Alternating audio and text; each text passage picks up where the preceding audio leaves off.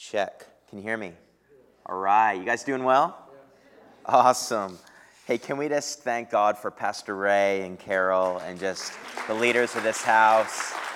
And let's just thank David and the team for leading us in worship. Can we just thank them? Can we just thank them?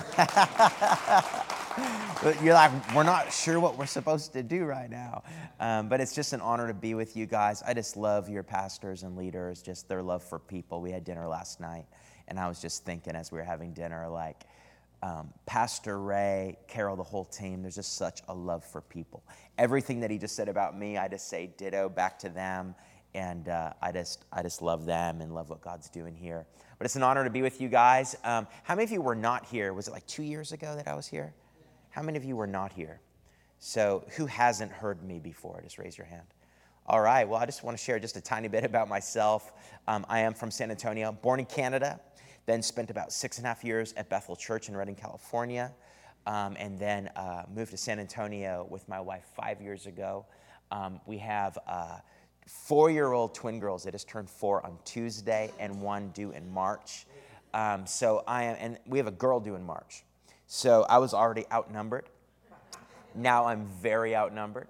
So if you could just stretch your hand toward me right now and just say, Lord, give him grace in Jesus' name. Thank God for Jesus and coffee. They do wonders. But I have a picture of our girls that I want to stick up there. I think I have a picture back there. Do we got one? And of my wife. There's my wife, Anna. There she is. You can at least see her in a picture. My beautiful wife, Anna. And then I have a couple pictures of Autumn and Charlie. There we go. They are full of life, full of character. That's Autumn in the purple. Or on your right, that's Charlie on the left. Charlie's in disguise. So that's them. Sometimes we can't even tell them apart. We can when we look at their face, but not from behind.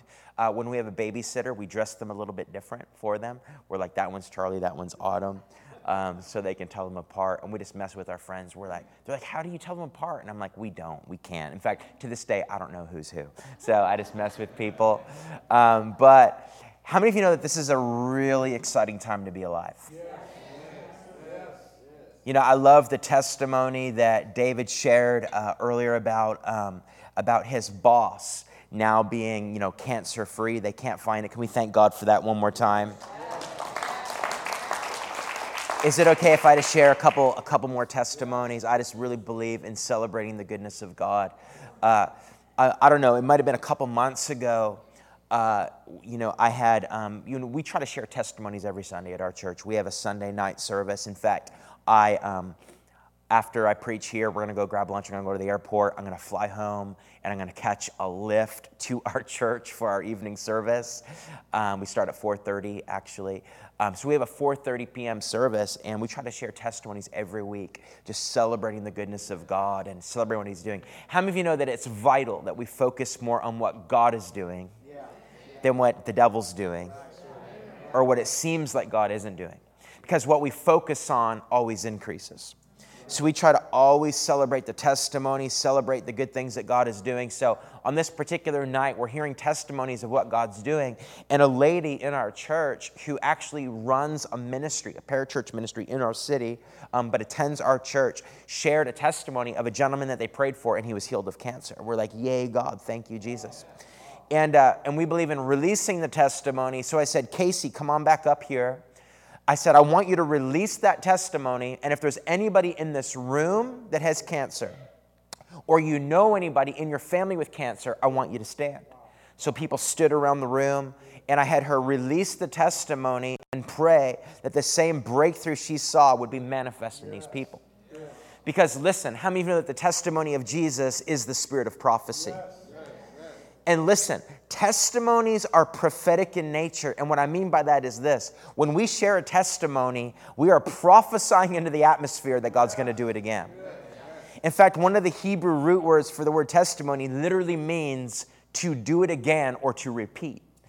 So I had her share this testimony, and then I said, if you have cancer, or anybody in your family has cancer, stand. I had her pray for these people. Well, one of our worship leaders named Michelle was sitting over on this side of the room. She stood for her grandmother who had a tumor on her collarbone that was so big, like just having conversation with her, you could like see this tumor on her collarbone. So she stood for her, and her own confession later was, Chuck, I didn't even really have faith for this. I just thought, well, I may as well stand. Well, how many of you know that that's faith the size of a mustard seed? And that's all God needs. So that was a Sunday night. On Monday morning, I was at the gym, and I got a text from Michelle saying, Chuck, I stood for my grandmother last night. I didn't even tell her or my mom that I did this. I just got a text from my mom saying she's at my grandmother's house, and they're feeling around for this lump on her collarbone, and they can't find it. It's completely disappeared. She has since gone to the doctor, and Michelle told me that like she was literally like her energy was down. They thought that she was on her last breath. And she said her energy levels are up. It's like she's a new person, and they still can't find that lump because Jesus dissolved it and touched her right there on the spot. Can we just thank the Lord for that? Another testimony that I just got just a few days ago. Like we really, and like this house, we really tell our people, like, listen, we love that God's moving in the church when we gather, but the purpose of us gathering on a Sunday is to equip the saints to do the work of ministry, to take the kingdom of God into the marketplace, into the grocery store, into the schools, into the streets. So we have a young lady in our church who teaches dance classes at a community center in our city, and she's a little bit wild. Her name's Amy. She has green hair, and she's like tatted up, and she's like this young lady that's kind of a hipster. But she teaches these dance classes in the community center to non-believers, just out in the community. She just texted me the other day saying, hey, Chuck, I have a testimony. I just preached the gospel to my entire dance class, and they all got born again. Every single one of them got saved. So this dance class, this small dance class, but still about 7 in this particular class, responded to her message and gave their life to Jesus right there in the dance. Yeah, let's just thank the Lord for that. Listen, it's an exciting time to be alive. I just told Pastor Ray and some of the leaders just last night and today, I have a friend named T in Brazil who leads a ministry called Dunamis. It's a massive youth movement, young adult movement, and he helped pioneer and launch this event that just happened this weekend called The Send with Lou Engle and some other leaders.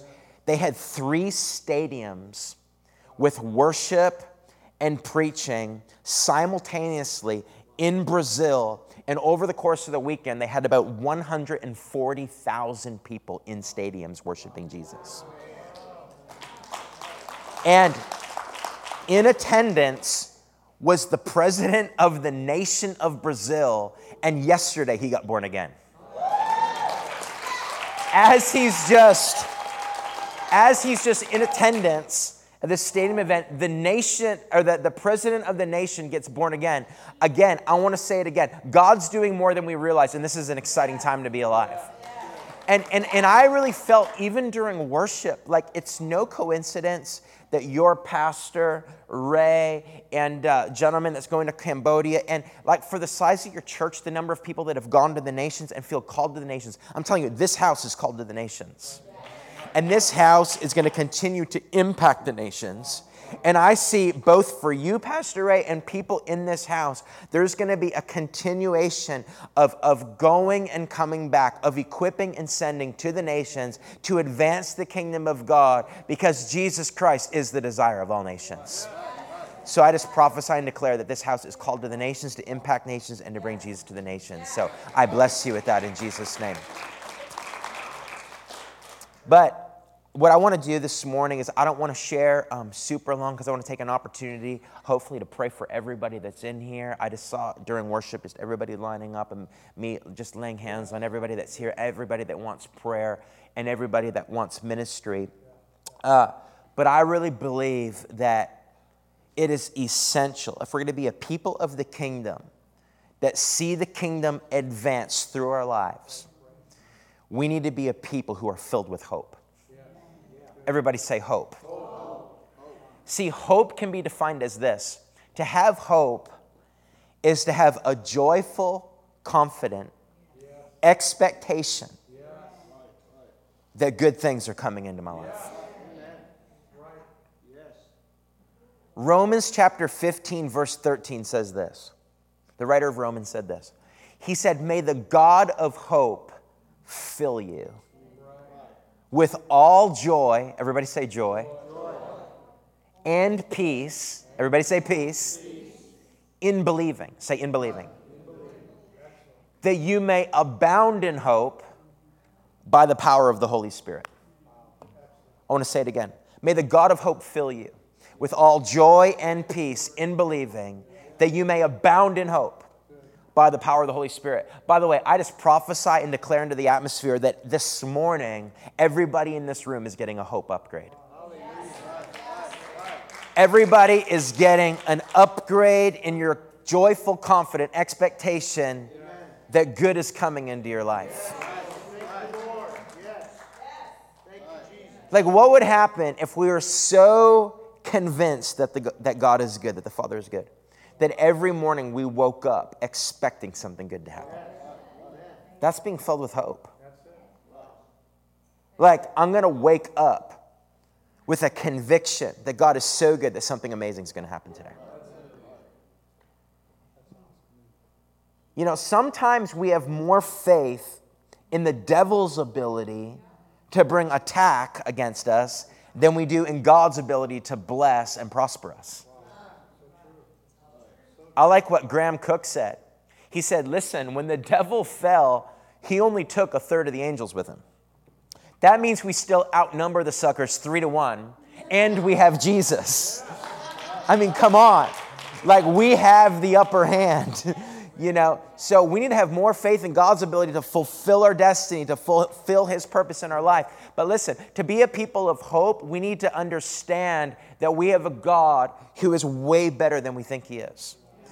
You know, it's like, you know, this is a house that believes God is good. You teach that God is good. But we need to, get a deeper understanding and a deeper conviction that He's really, really, really, really good. Remember Jesus when He, in John 14, one of the disciples came to Jesus, I think it was Philip, and he said, Jesus, when are you going to show us the Father?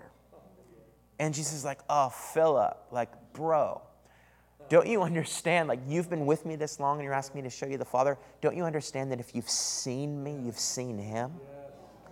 In Hebrews, it says that the Son, Jesus, is the exact representation of His being.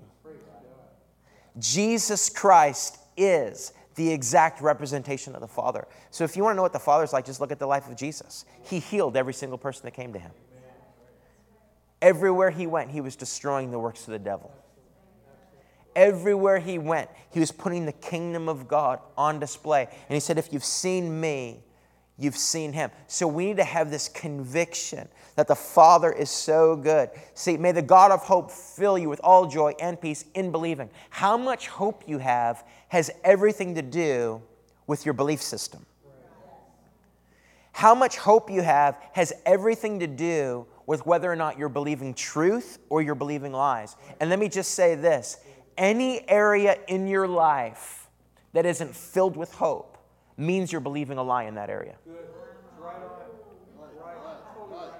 Any area. I don't care if it's your finances, your relationships, your health, your church, your city, your nation. If there's any belief that isn't glistening with hope, it means you're believing a lie in that area, and that lie has become a stronghold of the devil in your life. Listen, the devil was disempowered 2,000 years ago, yes? But when we believe lies, we actually partner with him, and we allow him to get a stronghold in our mind.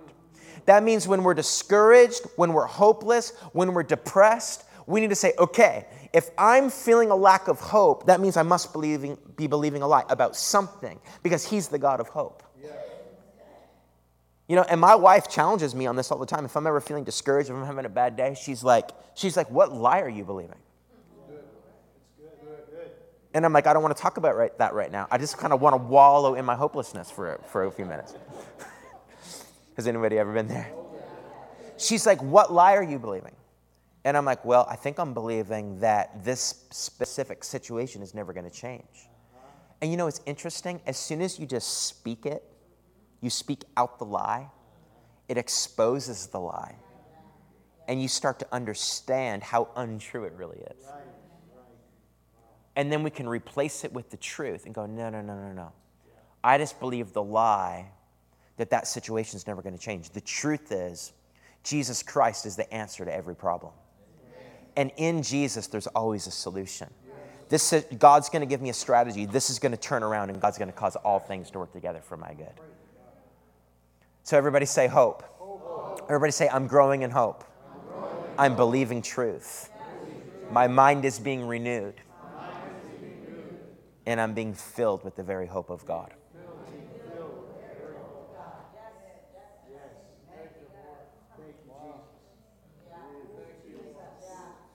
See, along with believing that God's always good, we need to understand that part of walking in hope is really believing, and we were just singing it a few minutes ago. It's truly believing that all things work together for my good. Romans 8:28. We know that all things work together for good to those who love God and are called according to his purpose. Everybody say all things. Listen, it doesn't just say some things. It says all things. And let me just say this. Even your mistakes, God can work together for your good. He's that good. He's that good. Even our failures, even our mistakes, even things that we did on purpose that we knew were wrong.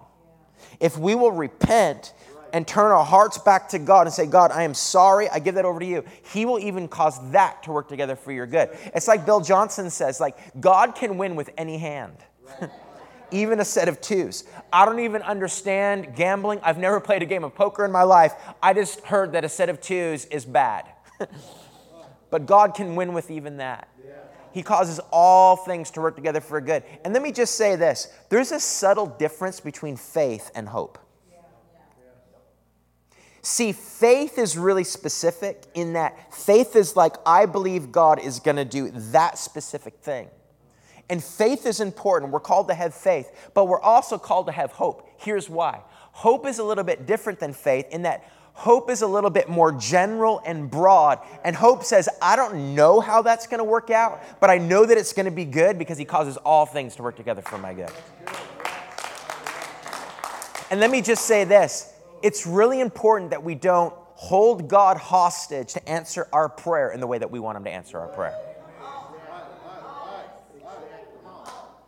I'm speaking to somebody because I can feel it in my spirit. Sometimes we hold God hostage. If God doesn't do this, then he's not really good. That's dangerous. Because God works in ways that we don't always understand. And if we want peace that passes understanding, we need to give up our right to understand everything that happens. See, my wife and I, we have twin girls, but some of you don't know our journey. We got married in 2012 and started trying to have, kids right away. And after trying for about a year, a doctor told us that we probably won't have kids. And that was hard. I mean, keep in mind, we were traveling full time. We were seeing miracles. We were seeing people that couldn't have kids get pregnant when we prayed for them. We were seeing breakthroughs. We were seeing miracles. We're part of a church called Bethel Church in Redding, California, where miracles happen by mistake. And now we're faced with this trial being told that we can't have kids. And I remember in that moment, we had to make a decision. Are we still going to believe he's good? And everybody with an anointing prayed for us. Bill Johnson, people with healing ministries, our friend Joaquin, our friend that leads the healing rooms in Redding. And, we got all of this prayer, but we still weren't getting pregnant. And then we moved to San Antonio, and we find out that we live 15 minutes away from the best fertility treatment center in the state. And then we go to our first consultation with the specialist there, and we walk into the office, and the nurses are walking around the office with T-shirts that say hope written across them. And it's like they were prophesying into the atmosphere, we have hope for your situation. And in our consult with the doctor, he didn't say if you get pregnant, he said when you get pregnant. And we could just feel hope in the atmosphere, just in this regular hospital. And we could feel this hope in the atmosphere. And within weeks, we were pregnant, but not just pregnant, but pregnant with identical twin girls who are alive and healthy, and number 3 on the way. And it's like God gave us the scripture from Isaiah 61 that says, instead of their shame, I will give them a double portion. Everybody say, all things work together for your good. And it's like God said, devil, you can mess with them, but just for touching them, I'm going to give them two. And I believe he's a God of the breakthrough. But listen, we could have held God hostage to say, unless we just get healed and get pregnant naturally, God's not really who he says he is.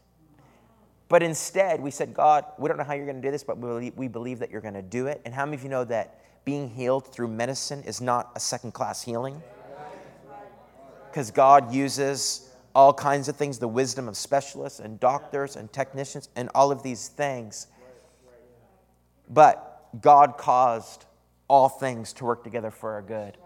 And now we have twins. And every time we see them, every time we talk about them, they are a testimony to God's faithfulness.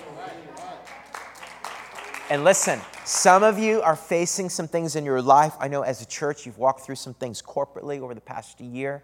And I just want to say, well done. You've hung in there. You've persevered. God's pleasure is on you. But I want to encourage you, whether you're facing something individually or corporately, don't hold God hostage to doing it the way that you think that he should do it.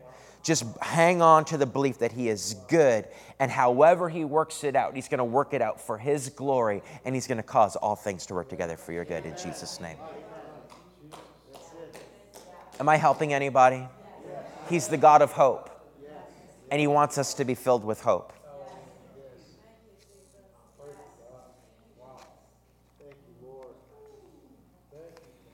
Hope doesn't limit God to one particular outcome,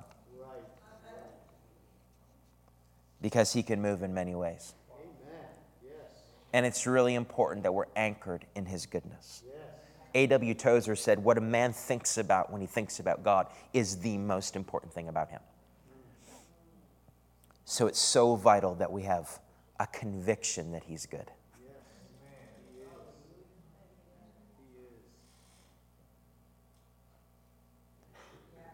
My dad was diagnosed with Lou Gehrig's disease, also known as ALS, when I was at Bethel School of Ministry. He actually got diagnosed before I went away to school in 2008. Every summer I would go back to Canada. That's where I'm from Eastern Canada. I would go back every summer to be one of my dad's caretakers. And by the way, my parents divorced when I was 2 years old. When I was in first year school of ministry, I was back home visiting my family at Christmas time, and I was preaching in the church that I came out of. My dad came to hear me preach, responded to my altar call, and gave his life to Jesus. And then, in that following summer, I married him and his girlfriend. That was crazy. And I was closer to my dad during the last 3 years of his life than I had ever been. I became one of his caretakers when I would go home. The last conversation with my dad, as I was getting ready to go back to Reading to complete my third year school of ministry, my last conversation with him was, Dad, are you ready? Because I knew I wasn't going to see him again. I just knew in my spirit I would pray for him for healing. I would see measures of breakthrough, but he wasn't getting healed. And I said, Dad, are you ready? He said, not 100%. I said, do you want to pray with me one more time that you just have that assurance that you're going to be with Jesus? He said, yeah. With tears in his eyes, he prays a prayer confessing Jesus. I said goodbye to him. I knew I would never see him again. That was August of 2010. In October of 2010, I was actually here traveling with Steve Backlund, one of the pastors at Bethel Church. Ironically, I was here in Dallas at the time. Got a phone call from my sister saying, you better come home. Dad's not well. So I leave. I get a flight home. I don't even make it home. He goes to be with the Lord. But I was just filled with this grief, but this peace, knowing that my dad's in heaven with Jesus. And I could have held God hostage. See, maybe my ultimate outcome would be my dad gets miraculously healed. He leads all of his heathen friends to Jesus, and revival breaks out in St. John, New Brunswick, Canada. That didn't happen, but guess what did happen? My dad got saved. My relationship with him was closer than ever. And now he's fully healed in the presence of Jesus, cheering me on as I preach the gospel. Because hope doesn't limit God to one particular outcome. Hope is just rooted in the reality that all things work together for our good. And the other thing that I want to share is this. To be a people of hope means that our hope is actually anchored in eternity. Like, Does it blow anybody else's mind that we're actually going to live forever in the presence of God? Like sometimes I just think about this, and to be perfectly honest, I don't think about it near as often as I think I should. But I remember not that long ago, I was with my wife, and I'm like, babe, like, how often do you like think about eternity? How often do you think about the fact that we're actually going to live forever in the unbroken fellowship with God Almighty in glory forever? And check this out, we're never going to get bored. The presence and glory of God, so glorious, so magnificent, so beautiful. Like, why do you think that, the four living creatures are forever circling his throne, saying, holy, holy, holy is the Lord God Almighty forever, and they don't get bored? By the way, why do you think these four living creatures, which I can't wait to see, by the way, are creatures that are so covered with eyes all over their body, even under their wings? Could it be that God is so multifaceted in his glory and his nature that they're covered with eyes just for the purpose of beholding his beauty? And it says, forever they're circling his throne, saying, holy, holy, holy is the Lord God Almighty, and they're not getting bored. Well, guess what? We're going to do the same thing. And true hope is anchored in eternity, where we realize, you know what? The reality is life on earth is like a blip on the screen compared to all of eternity. And we need to have lives that are anchored in eternity. And, I think we could learn a lot from the church in the Middle East and some of the underground church in China. Like in the past year, I watched a documentary. If you've never seen it, I encourage you to watch it. It's called Sheep Among Wolves. And it's about the underground church in Iran, which, by the way, is the fastest growing church in the world right now, primarily led by women. We have a missionary that to Turkey and to Iran that is considers our church her home church when she's in town, and she's part of the same organization. She's coming home with testimonies of people getting saved, of families getting saved. But listen, this church is primarily led by women, and they're very covert. They're very they're very kind of stealth in the way they're building relationships with people, but they're leading families to Jesus, and then that's spreading. And you can watch some interviews on this documentary where these women, which it's so dangerous for them to be interviewed, by the way, because it's so hostile over there that they could be beaten, tortured, killed for their faith. So they're in disguise and their voice is distorted. But they're basically saying, every day we leave our house knowing that we might not come home. Knowing that if we're caught, we could be tortured, we could be killed, but we've decided a long time ago that Jesus is worth it, and we're willing to lay down our lives for the gospel. And there's something about having a revelation of eternity that makes the church unstoppable, that fills us with hope.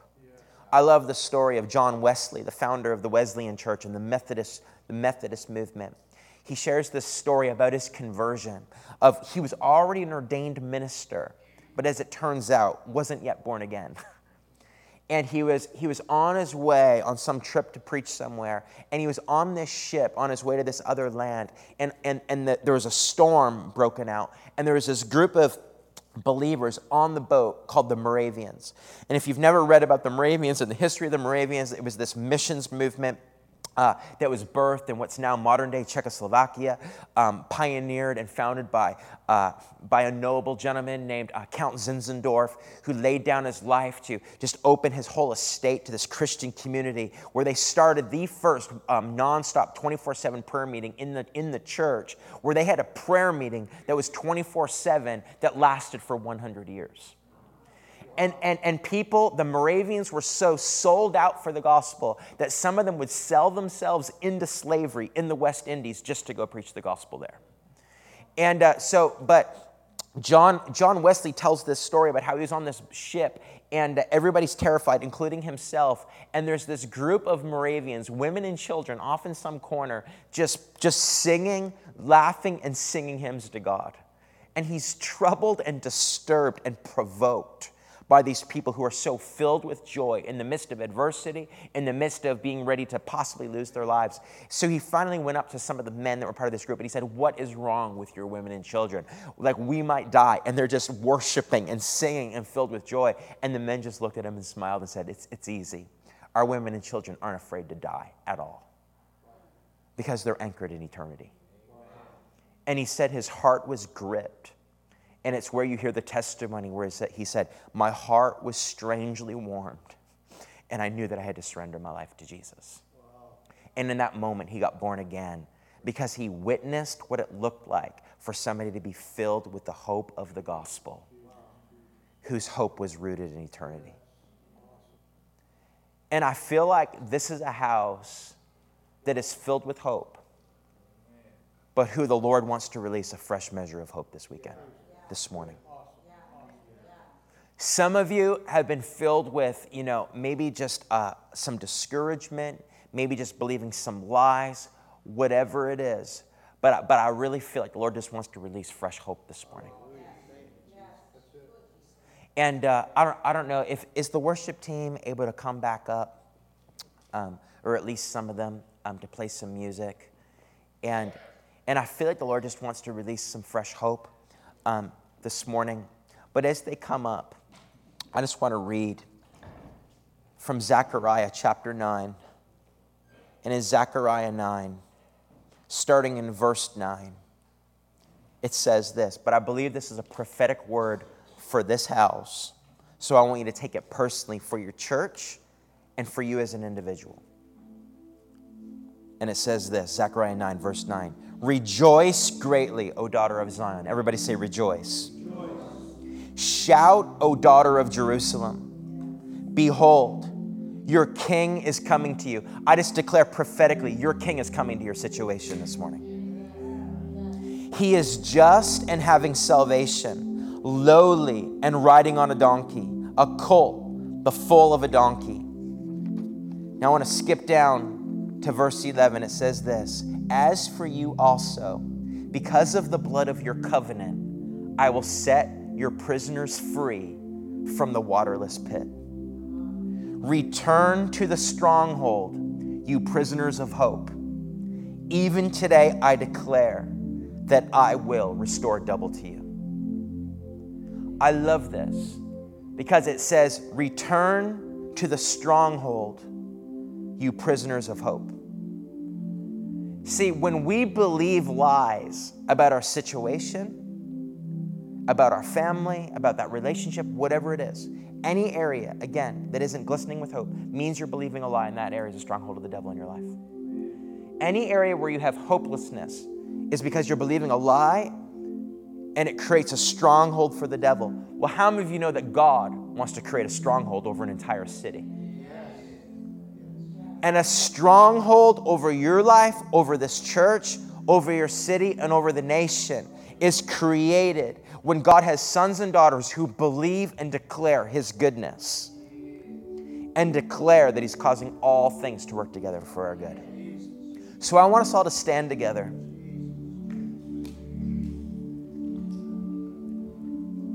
And I'm going to pray for everybody that wants prayer this morning, but I want us to make a few prophetic declarations because I believe there's power in the declaration. So I want you to attach faith to your words, because when we declare things, I really believe angels are dispatched to fulfill the word of the Lord that we declare. So let's just lift our hands to heaven, and in faith, I want you to declare, God is causing all things to work together for my good. In Jesus, there is always a solution. I'm going from glory to glory. I'm going from strength to strength. My most significant days are ahead of me. The best is yet to come. For me, for my family, for my city, and for my nation. In Jesus' name. Say, I'm being filled with hope. I'm being filled with joy. Depression is falling off. Discouragement is being broken. Lies are being dismantled. Truth is being restored. My mind is being renewed. And I am in expectation for good things to happen to me and through me to advance the kingdom of God. In Jesus' name, amen. Let's just thank the Lord this morning.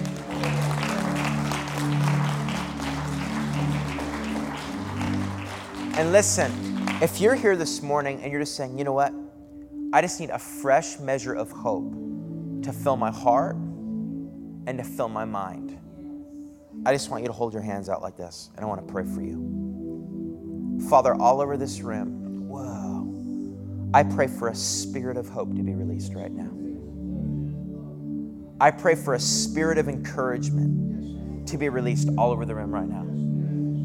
God, if there's anybody that has come in with a spirit of heaviness, I break it now in the name of Jesus, and I declare lightness, joy, peace, and freedom right now in Jesus' name. Some of you have even been feeling like a physical almost pain in your neck and in your shoulders. It's a stress that you've been carrying, and I see that just being lifted off of you right now in the name of Jesus. It's coming off of you right now in the name of Jesus. As you start to move around, it's actually in this section, in this side of the room, a little bit, like maybe halfway back. I feel like the Lord's just, that's on you. It's coming off of you right now in the name of Jesus. The Lord says over you, the winter is over and the spring has come, and you're stepping into a brand new season because He's making all things new in your life right now in the name of Jesus. He's bringing restoration and He's making all things new. I bless you with that in Jesus' name. In Jesus' name. Move it around. Do you feel that? Do you feel that that just lifted off of you? Yeah, let's just thank Jesus for that. Come on.